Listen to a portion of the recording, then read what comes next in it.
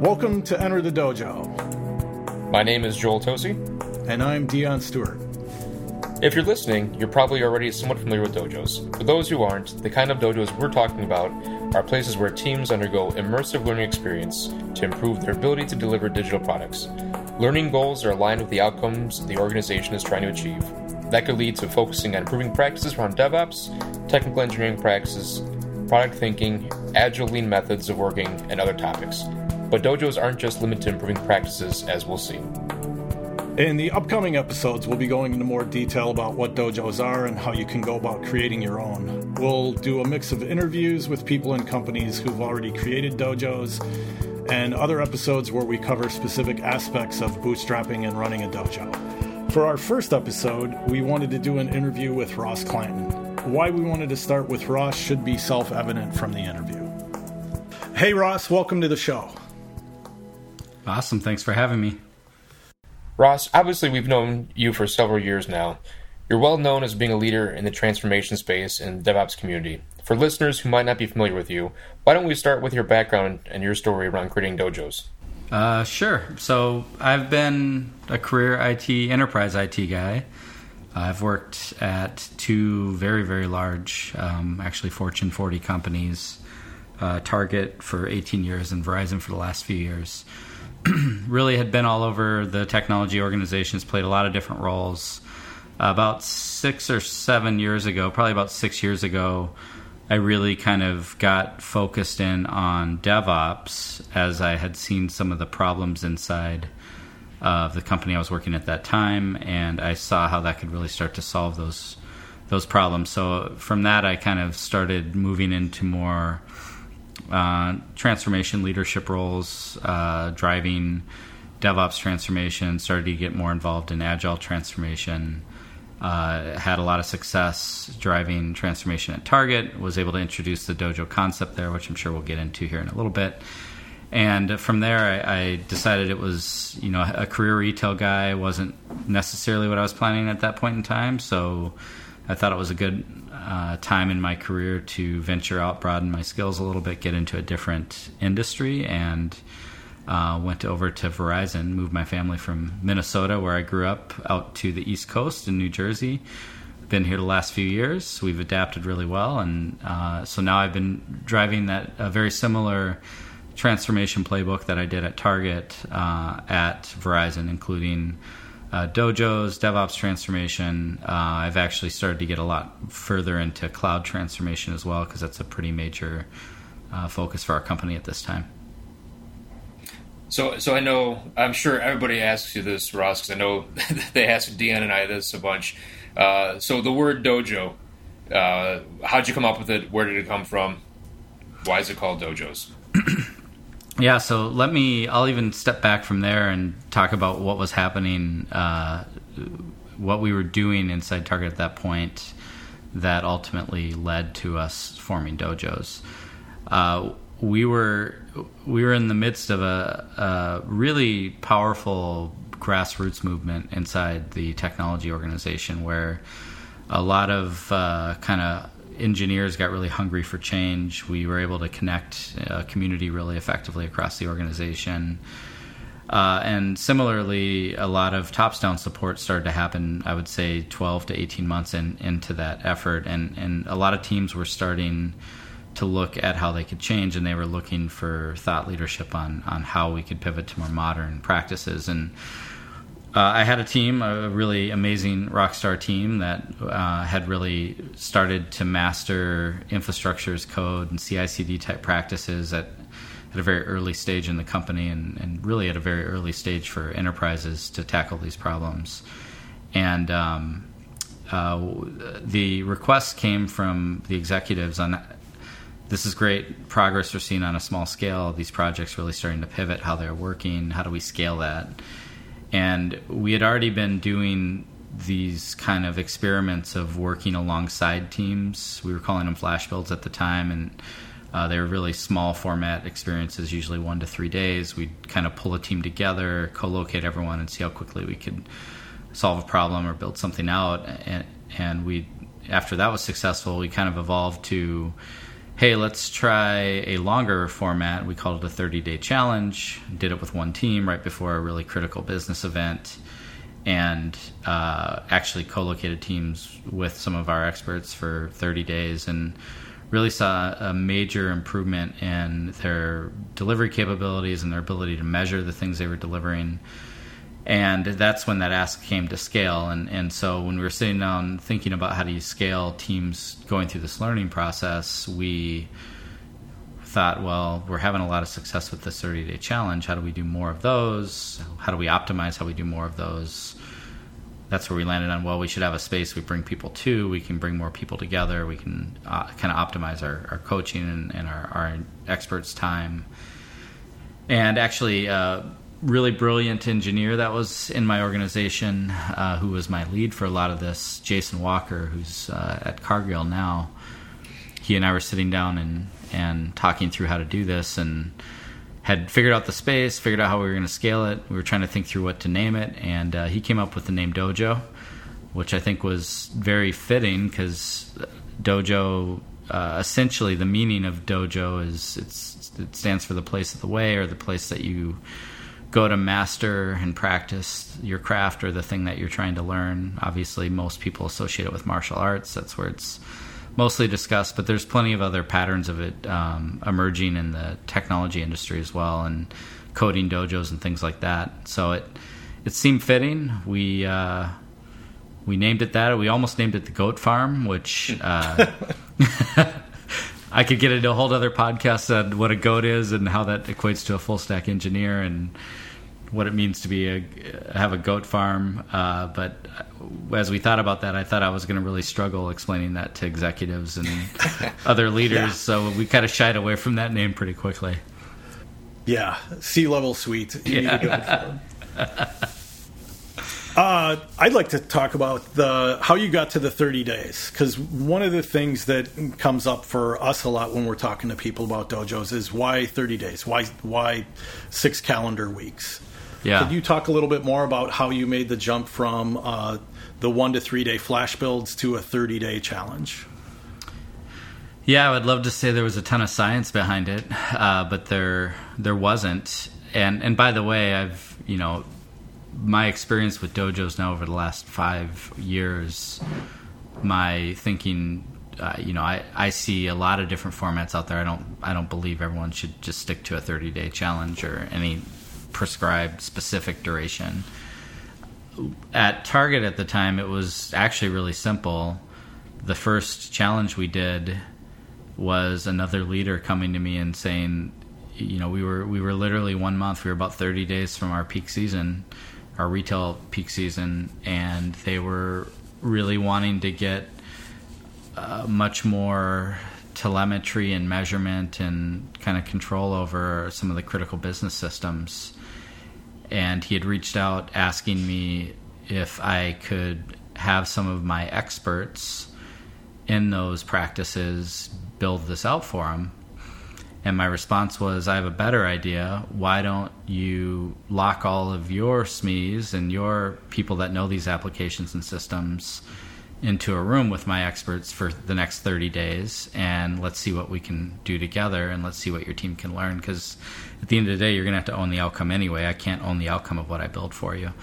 And we called it a 30-day challenge because it literally was a 30-day challenge, and then from there it just kind of stuck, and we started growing those out. Even Target now has pivoted from that format, and they talk publicly about they're very public about their dojos, and they don't stick to that format anymore. There's a lot of different formats that they do, and I do different formats at Verizon now as well. That's interesting. So Joel and I have found, I think we would say that 30-day mark, it leaves the first week for kind of doing product discovery and setting up the challenge, building your backlog and everything. And then just very pragmatically, 5 weeks seems like a good amount of time for practices to stick. So if teams are learning new practices, for new habits to form, new ways of working to stick. Where do you think the line is between what the dojo offers and kind of moving back towards just what standard traditional training was, which the dojo clearly isn't. As you're looking at these shorter formats, what do you think about that? Well, I'm going to answer. I'm going to go back on your question a little bit, and then I'm going to come back and answer it. You introduced another concept that I think is really important in terms of how dojos have evolved from even that very first Target dojo, and Target has definitely evolved theirs as well as many others in the industry. Product was not a focus when the dojos first started. It was really pretty much all about DevOps and scaling those practices inside the company. And even the first 30-day challenge formats didn't really have much of a product component to them.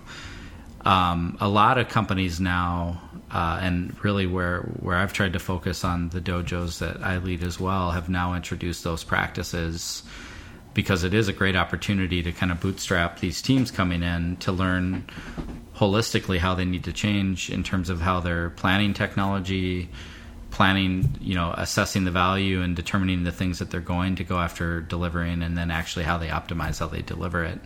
So, fast forward a few years and you introduced another concept, the whole kind of 1 week design sprint. And honestly, like, you and Joel have kind of introduced that concept even with me when we've been experimenting with challenges and different dojo engagements we've done at Verizon. And I think it's a good way to think about it. And I think it's a good way to kind of orient the teams on what their priority is and what the thing is that they're actually going to go after building. But I feel like that's been a relatively new focus area with a lot of the folks doing dojos. Now back to your question on the learning and the format, the 30 days, the rapid sprints. I've always been a fan. I mean, to me, I think the biggest value proposition a dojo has is it's focused on immersive learning. And so you learn by doing, you learn by building the thing that you have to build for the company anyway. But now you're doing it in an environment that's optimized for collaboration and learning. You're doing it with people around you that can help you learn new ways to do it.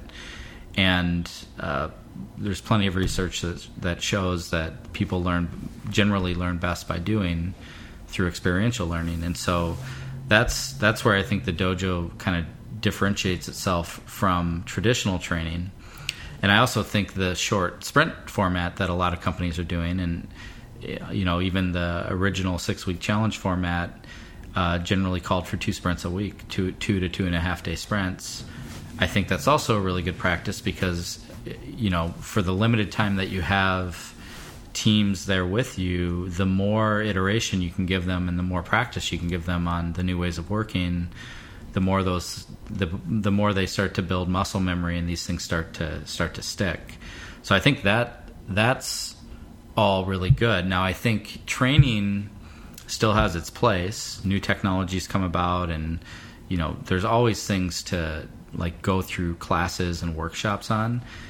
I actually think those make sense in a dojo as well. I just don't think it should be the primary services of the dojo. And I've definitely done plenty of formats now where we introduce workshops when we're introducing a new platform into the company or going through some kind of a technology change inside the company. We can do workshops and pull, in those cases, it's often less about bringing a fully integrated team in to be immersed in building something together. It's more about getting a wider array of people in from different parts of the technology organization to learn about whatever that new thing is.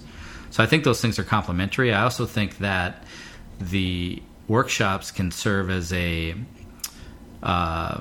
pipeline builder, I guess, from a marketing perspective, to get more teams into dojo experiences, because they can come into the dojo for a quick, lightweight workshop or session to learn about something, and then you can have conversations with them about getting into a more immersive, focused engagement in the dojo as a follow-on thing. So just kind of piggybacking off that a little bit, Ross, you mentioned about using workshops as a means of, if you want to call it, generating leads. Whether it's at Verizon or at Target, what have been some ideas, or like how have you been successful getting teams into these spaces? And the reason why I asked that is I've been to a couple other places starting up dojos. There's one that is doing really well right now. At first, everybody was interested, but nobody wanted to be the first team. It was really this interesting dynamic. But as soon as the first team then became our biggest evangelist, then everybody wanted to come in. But they had this. It feels like a lot of dojos kind of struggle with this. How do we make the interest? How do we, how do you? It can't just be if you build it, they will come kind of thing. Yeah. What have you done that's been successful? Well, it's interesting because I've experienced doing this at a couple companies, and I collaborate a lot with other companies building dojos too. So I've heard their stories as well. And I think, first of all, I think every company is different. I think, and even the two primary companies I've done this at are very different from each other. Their cultures are different. How they make decisions are different. How you incent people to do things and get them motivated to go and engage in something are different. So there's a little bit of it. It depends, but what I've seen work well. What I prefer is when you're in an environment where teams want to come in, and I think that does often happen when they see others being really successful, Right. And they get excited about that outcome. And if you're in a company or in an environment where you do a good job of propping up the early successful teams on a pedestal and getting them good recognition, that helps kind of drive that. But I've also been in environments where it's been a mandate, or it's been told, the management is told, or they tell the teams that they need to go through. And I mean, you guys have seen this. The engagement level of the teams when they come in that type of environment are generally very different. Half the time they wonder why they're there. They're questioning whether they should be there. Whereas when a team chooses to come on their own volition, like, they're fully engaged. They want to get the most out of the experience, and I think it ends up being a better experience for the teams. It ends up being a better investment in dojos as well. Yeah, most definitely agreed. It's kind of carrying along these lines of working with teams and getting teams interested and getting teams into the dojo. At either of the places that you've been closely tied with establishing these dojos, when you started them up, did you have ambitions and goals that were you thinking about goals and measures early on? And if you weren't, when did you start thinking of them? And how did you know that dojos were having an impact? Give us that story. So, yeah, when we started, not really a lot of focus on measurement, because we knew it was working, and you could see it, you could feel it. As we scaled and as we continued that investment, we did want to add in measurement approaches. I've subsequently been doing that at more recently, and setting up other dojos as well. And I think I think the things we tend to focus on are the things I've focused on in measuring. One, if there's a way to baseline teams on how they're performing, the value thing's a hard one. I'm going to come back to that in a second. But if you focus on just the delivery side, and how do they get better at lead time from a user story or a customer idea to that thing actually running in production, or getting through a full end-to-end cycle of planning it, building it, testing it, deploying it. That's a huge thing to measure, and to see how much faster teams are able to get quality, defects that are going into production, incidents that are caused by deployments. Those are great things to measure. And I wish it were easy to measure these things individually at a team level. It's been hard. We've been doing a lot with Hygeia. I've really worked with Hygeia, which is an open source project that Capital One leads. I've worked with them both at Target and at Verizon, and at Verizon we actually contribute a lot of code back into the Hygeia project, so that we can further improve that platform to be able to use it as a primary measurement platform or vehicle, I guess, for teams going through the dojos. But when we do that, we're able to assess kind of a before and after state of how teams are performing, and there's value associated with that. We've also gone further to start to build like a cost framework around how do you assign dollars to the improvements that you see teams going through, which is a little bit, I don't know if arbitrary is the right word, but it's assumption based. It's an assumption based model, so teams can always challenge the assumptions that go into that financial assessment. But it does allow us to come back with a kind of a soft cost savings of what do we think teams are saving cost wise throughout the course of a year as well, because they have less waste, right? They're focused more on delivering the right things, and when they do deliver them, they deliver them more efficiently with less blockers that they have to go back and redo their work on. That's usually a good thing that we want to see. Value is the other interesting thing, especially with product taking a much bigger role in kind of the core focus of a lot of dojos. I'm going to pose this question back to you guys because you have more expertise on this. I don't yet see a clear pattern for easily assessing value, that you're delivering the most valuable things all the time and you're delivering them most efficiently. I know we've explored different metrics for that, but what seems to be challenging is values kind of in the eye of the beholder a little bit, and it can be really different based on every team that comes through. So I'd love to hear if you guys have thought through more on how to solve that problem.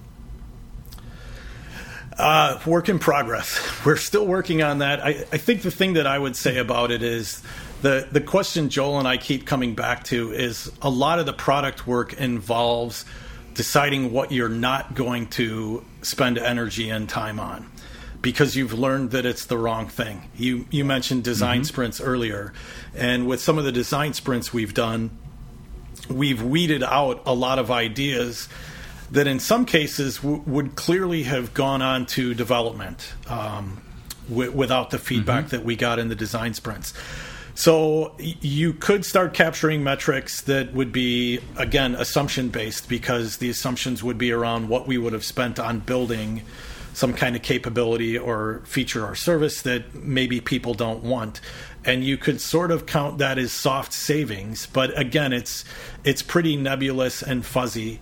I think the answer is still somewhere along the path of the work that Don Reinertson's been doing for years, where he's kind of looking at cost of delay and the impact of removing queues on your total life cycle profits and things of that nature. The challenge that I think Joel and I face in a lot of organizations is getting to those kind of metrics and measures. It's something that requires a pretty holistic effort across the whole organization. And oftentimes we're coming in through various channels, various partners, and our ability to establish those baselines you were talking about, even in the first place. We don't always have the ability to get in there and affect change in every area that we want to change. You mentioned product and moving to product models, part of kind of adopting this product mindset, and even getting some organizations to moving away from project funding to funding long-standing teams that own products can be a real challenge. Yep.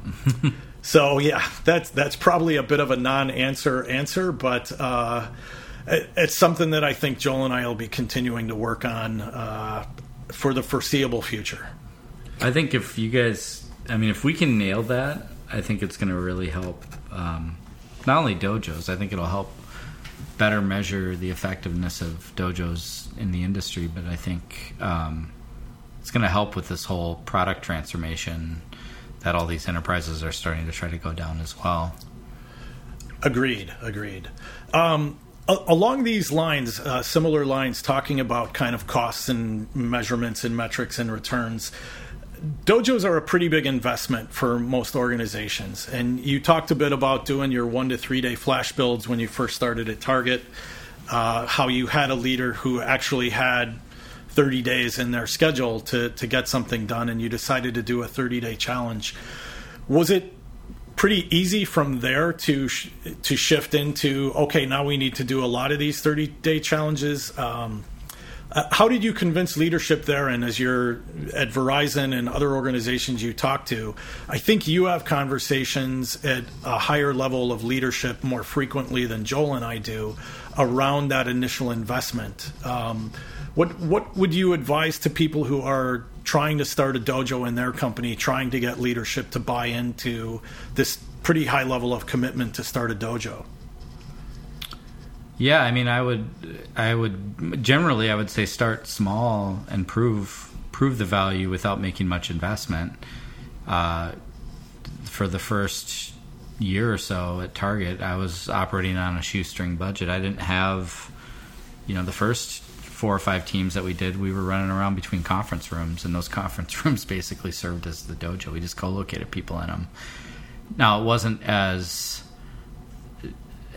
good of an experience as we were ultimately able to create with an actual dojo space. And I think if you invest into making the space what it needs to be to really foster a highly collaborative environment and learning and sharing and stuff, I think that is definitely worthwhile, and you want to get to that. But I would start small. I would prove what's possible without really making much of an investment. Even when I first moved into a dojo space, I didn't make much investment initially. It was already an open space. It already had all the tables. I bought whiteboards and TV monitors, which isn't, in the big scheme of things, that isn't a lot of money in an enterprise. Had a lot of lockers. A lot of what? Lockers. Had a lot of lockers. Yeah, those are already there. That was carryover from the previous space usage. So I kept pretty much everything that was there, and I looked at what do we need to add. And honestly, my engineers even tried to change the space. We tried to change it ourselves. I kind of got my hand slapped by the real estate people, but we were of the mindset, let's do it on the cheap and let's prove what we can do. And then as it had more success, we invested more into it. And I had a little bit different scenario coming into Verizon because I had a track record of success on it already, and so I didn't have to really make a business case for them, and I actually had money, so I was able to build them from scratch the way I wanted to build them, which was kind of cool. So I've had personal experience in kind of a couple different scenarios, but my general advice would be start small, prove the value. There are patterns starting to emerge on how to measure the value. I would focus on something around time to value, or how you're drastically improving lead time, and if there's a way you could get at how it's improving cost too. I think usually in an enterprise that's a good secondary thing to show. I wouldn't lead with that because that's really not what dojos are about, but start figuring out ways to figure out the value at a team level on average, and you can start to scale that out and show what a return on investment would be. The biggest investment in a dojo is going to be in your coaches, and you do need to pay to get the right coaches because they need to be experts in the thing that they're guiding people on. So, I mean, that's the biggest thing you got to think about. And I'm a big fan of leveraging internal people primarily because they have the context of the company, but you need to bring in experts such as yourselves to come in and really help, I feel like, bootstrap the dojos and help them understand how to scale that out successfully. But that's probably the biggest investment people need to think through how they're going to make. But you can start with one team, one challenge, one short-term engagement with a coach, and you could get going and start to build the case for yourselves. Nice, very nice. So here's another thought for you, Ross. So you've been through this space now for years. Looking back on all this stuff, at least in the dojo space and maybe the dojos and DevOps space. Looking back on all these years here, anything that's surprised you, or if there's anything that you would look back now and say, man, if I could do it differently, I would do it differently? Well, there's 2 questions there. I'll answer the first one first. I'm surprised at how much the dojos have taken off in the industry. I really didn't expect that when we launched this at Target.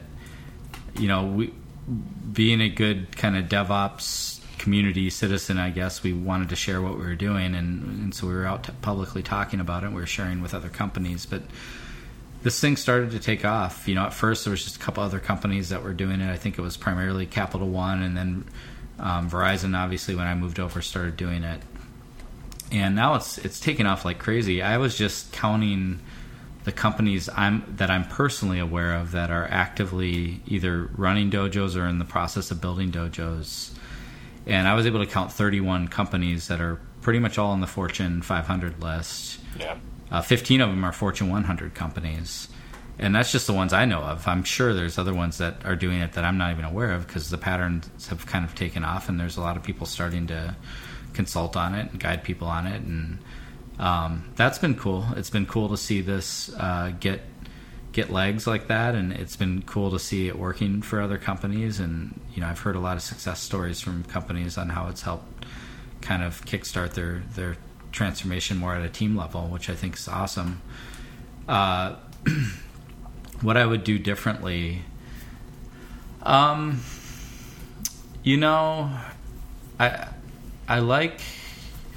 guess the one thing I would have done differently is I would have tried to think more about what all a dojo can be than just around DevOps. I think that's a core focus for many dojos today, but there's so much more value when you can tie in the other aspects of transformation around product and agile and newer technology practices around cloud. And I think even like AI and machine learning are going to be practices that have become more prevalent in dojos. I think that has taken hold, and it didn't take long for the dojos to pivot around that. But it would have been nice to have a little bit more foresight. But honestly, it was good to focus on something very specific and see how you could scale it too, because it got the pattern going. So it probably set the stage for these other things to get plugged in. Yeah, I think actually the focus probably helped you early on. I mean, because like you said, it was an eager community that wanted to learn and was aggressively sharing things. It had natural life to it. No harm intended here, but the Agile community, it tends to, while they share, they're still very skeptical and jaded at times. People, and I think you had the right community at the right time. So I mean, I get what you're saying. I think a lot of places they definitely value from going kind of wider across skills and across the value stream. But I think it was the right thing at the right time, man. Yeah, probably was. I mean, it was definitely very successful. I think the one thing that worries me about dojos is, I mean, I think it's good in a sense that they're taking many shapes and forms. I think a lot of companies are, they're looking at how to kind of alter the format and the purpose to meet the needs of their company. I think that's the right thing to do. I think everyone's got their own challenges and their own constraints. Hopefully there's some common patterns that people can leverage for different scenarios, but that's good. The one thing I do worry about though is I do from I think the core purpose of a dojo needs to be around learning, and I know that's a belief you guys share as well. And in some companies there's, and I see it, I've seen it in some of the work I'm directly doing, and I see it in some of the companies that I've collaborated with as well. There's such a delivery mindset. It's more about just getting something done and less about how do you improve yourself for the long run. That, I worry that the dojos become watered down to be more about just, a war room or something that you get everyone together so they can just get something pounded out and get it done. And when you engage with that kind of mentality, the chance of learning new skills that require you to slow down a little bit so you can learn them so that you can speed up over the long run, I think lessens.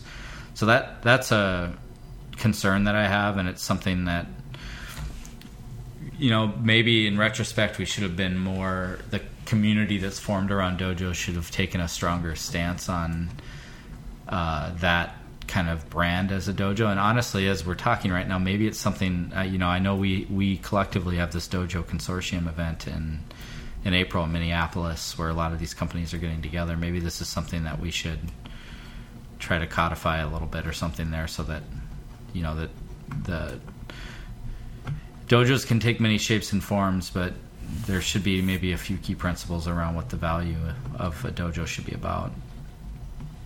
So you wouldn't say that a dojo should have like a bylaw that says we will sacrifice learning for delivery? No. Okay. All right. Just wanted to make sure we're on the same page there. Yeah. In fact, I think that should be a sign that teams probably shouldn't go into dojos. Yeah, and I've taken teams in under that scenario, and I don't think they learn that much when they come in. Right.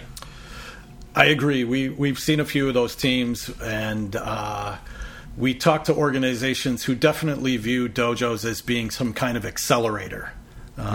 Teams are going to come in and they're going to deliver more than they would have during the time in the dojo had they not gone into the dojo. And we've seen that happen in a couple cases. So Joel and I definitely have a set of stories where teams came in, they were struggling to get something done. In the 6 weeks that they were in the dojo, they were able to get it done where they had struggled previously, either completely failed or were just flailing. But that's more the exception to the rule, I think, than well, another way to maybe think about that is, because I don't mind. I think the idea of dojos is evolving a lot, and I think, when I think of dojos, I think of a dojo as kind of an umbrella product in and of itself, and there's a whole bunch of different offerings and options and services and different things that you can get. I still think the core of a dojo is that immersive learning experience, but I'm not opposed to accelerators as long as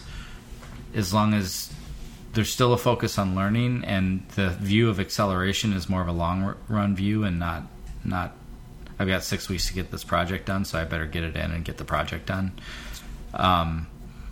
So yeah, I think an accelerator type service can be a good add-on service for a dojo. I do think, in my current environment, we're doing a lot with trying to accelerate cloud migrations.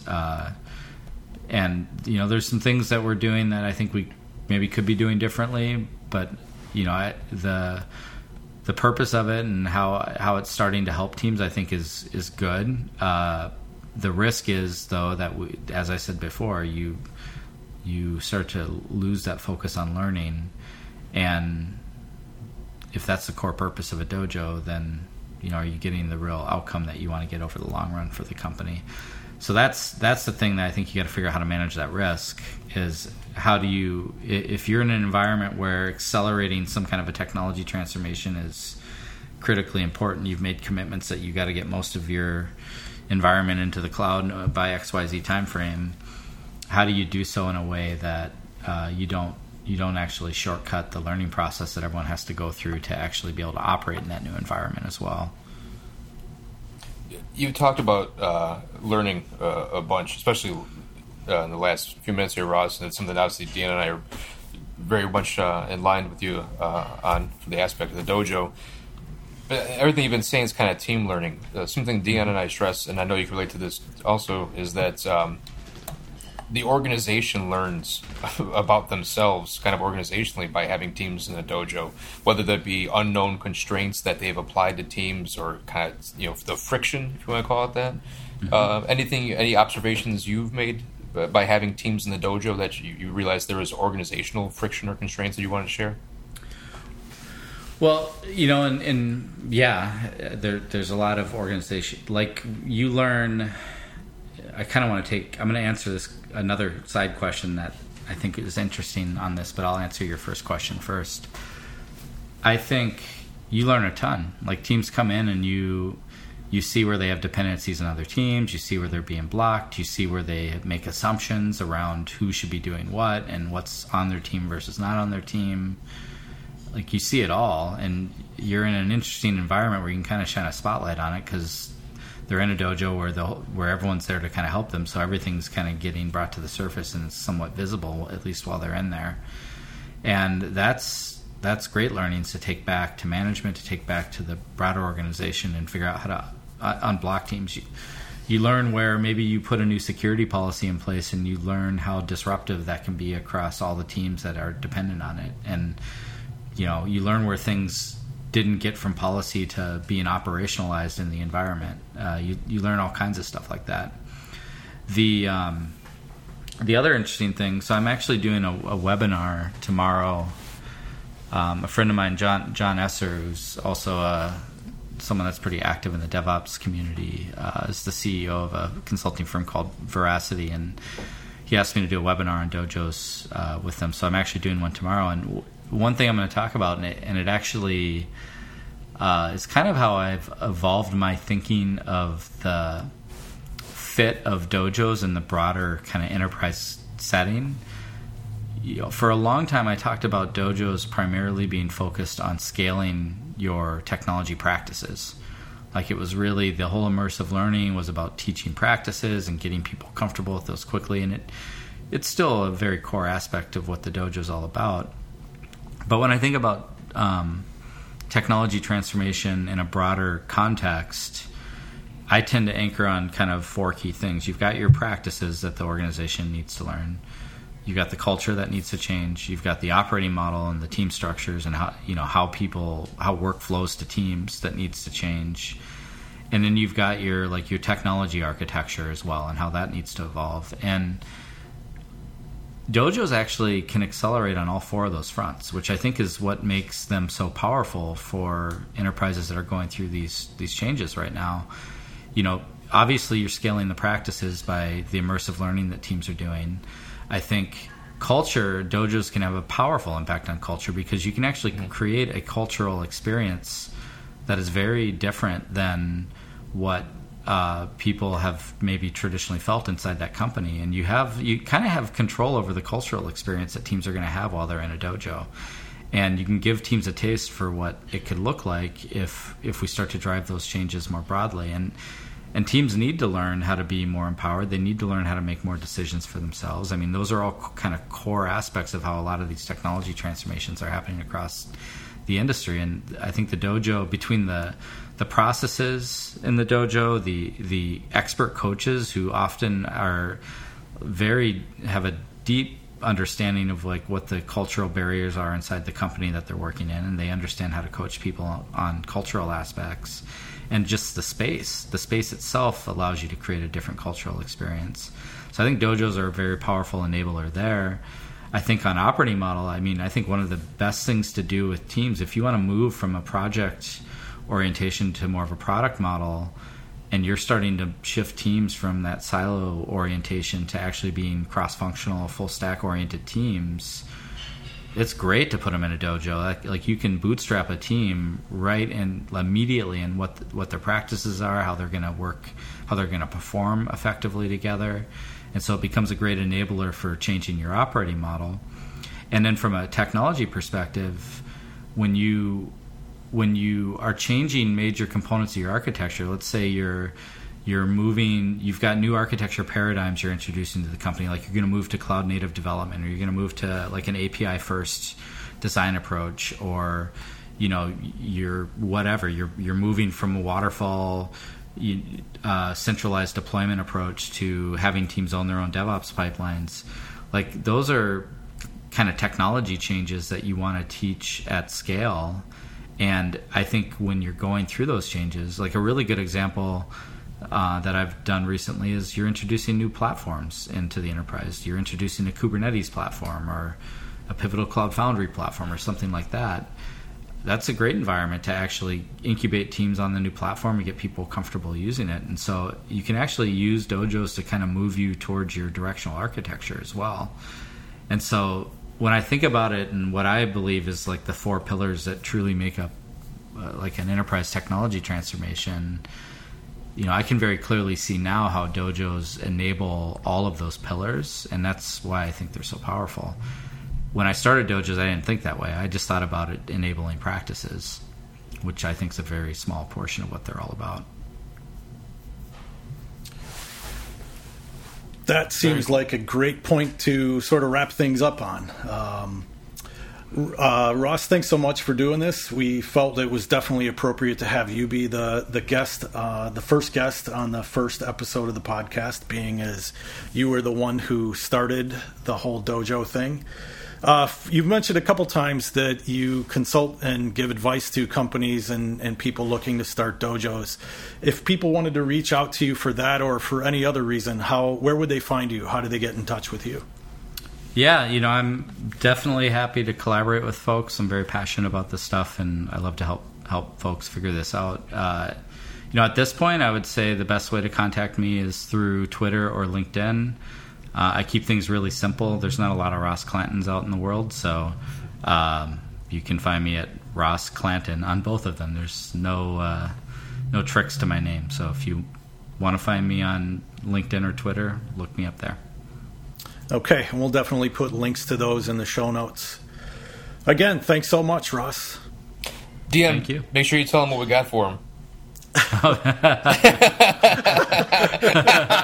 that? I don't know, buy you a drink a few weeks later. That was interesting. Joel, what was the highlight for you? I thought the way Ross and his thinking about transformation being organized around those four aspects of practices, architecture, operating model, and culture was really interesting for me. I'm not sure I've heard him categorize things that way before. Yeah, me either. That's a categorization I might steal going forward. I'll attribute it to Ross, though. I also liked hearing the story about how the 30-day challenge length was established. I've heard some things about that's based on science, and there's already folklore around that. It was nice to hear the real story of how we started those 30-day challenges. If you enjoyed this and would like to join us for the next episode, please head over to our website, dojoandco.com, where you can find information on how to subscribe to the podcast on various platforms. We hope you enjoyed it. Thanks for listening. Thanks for listening.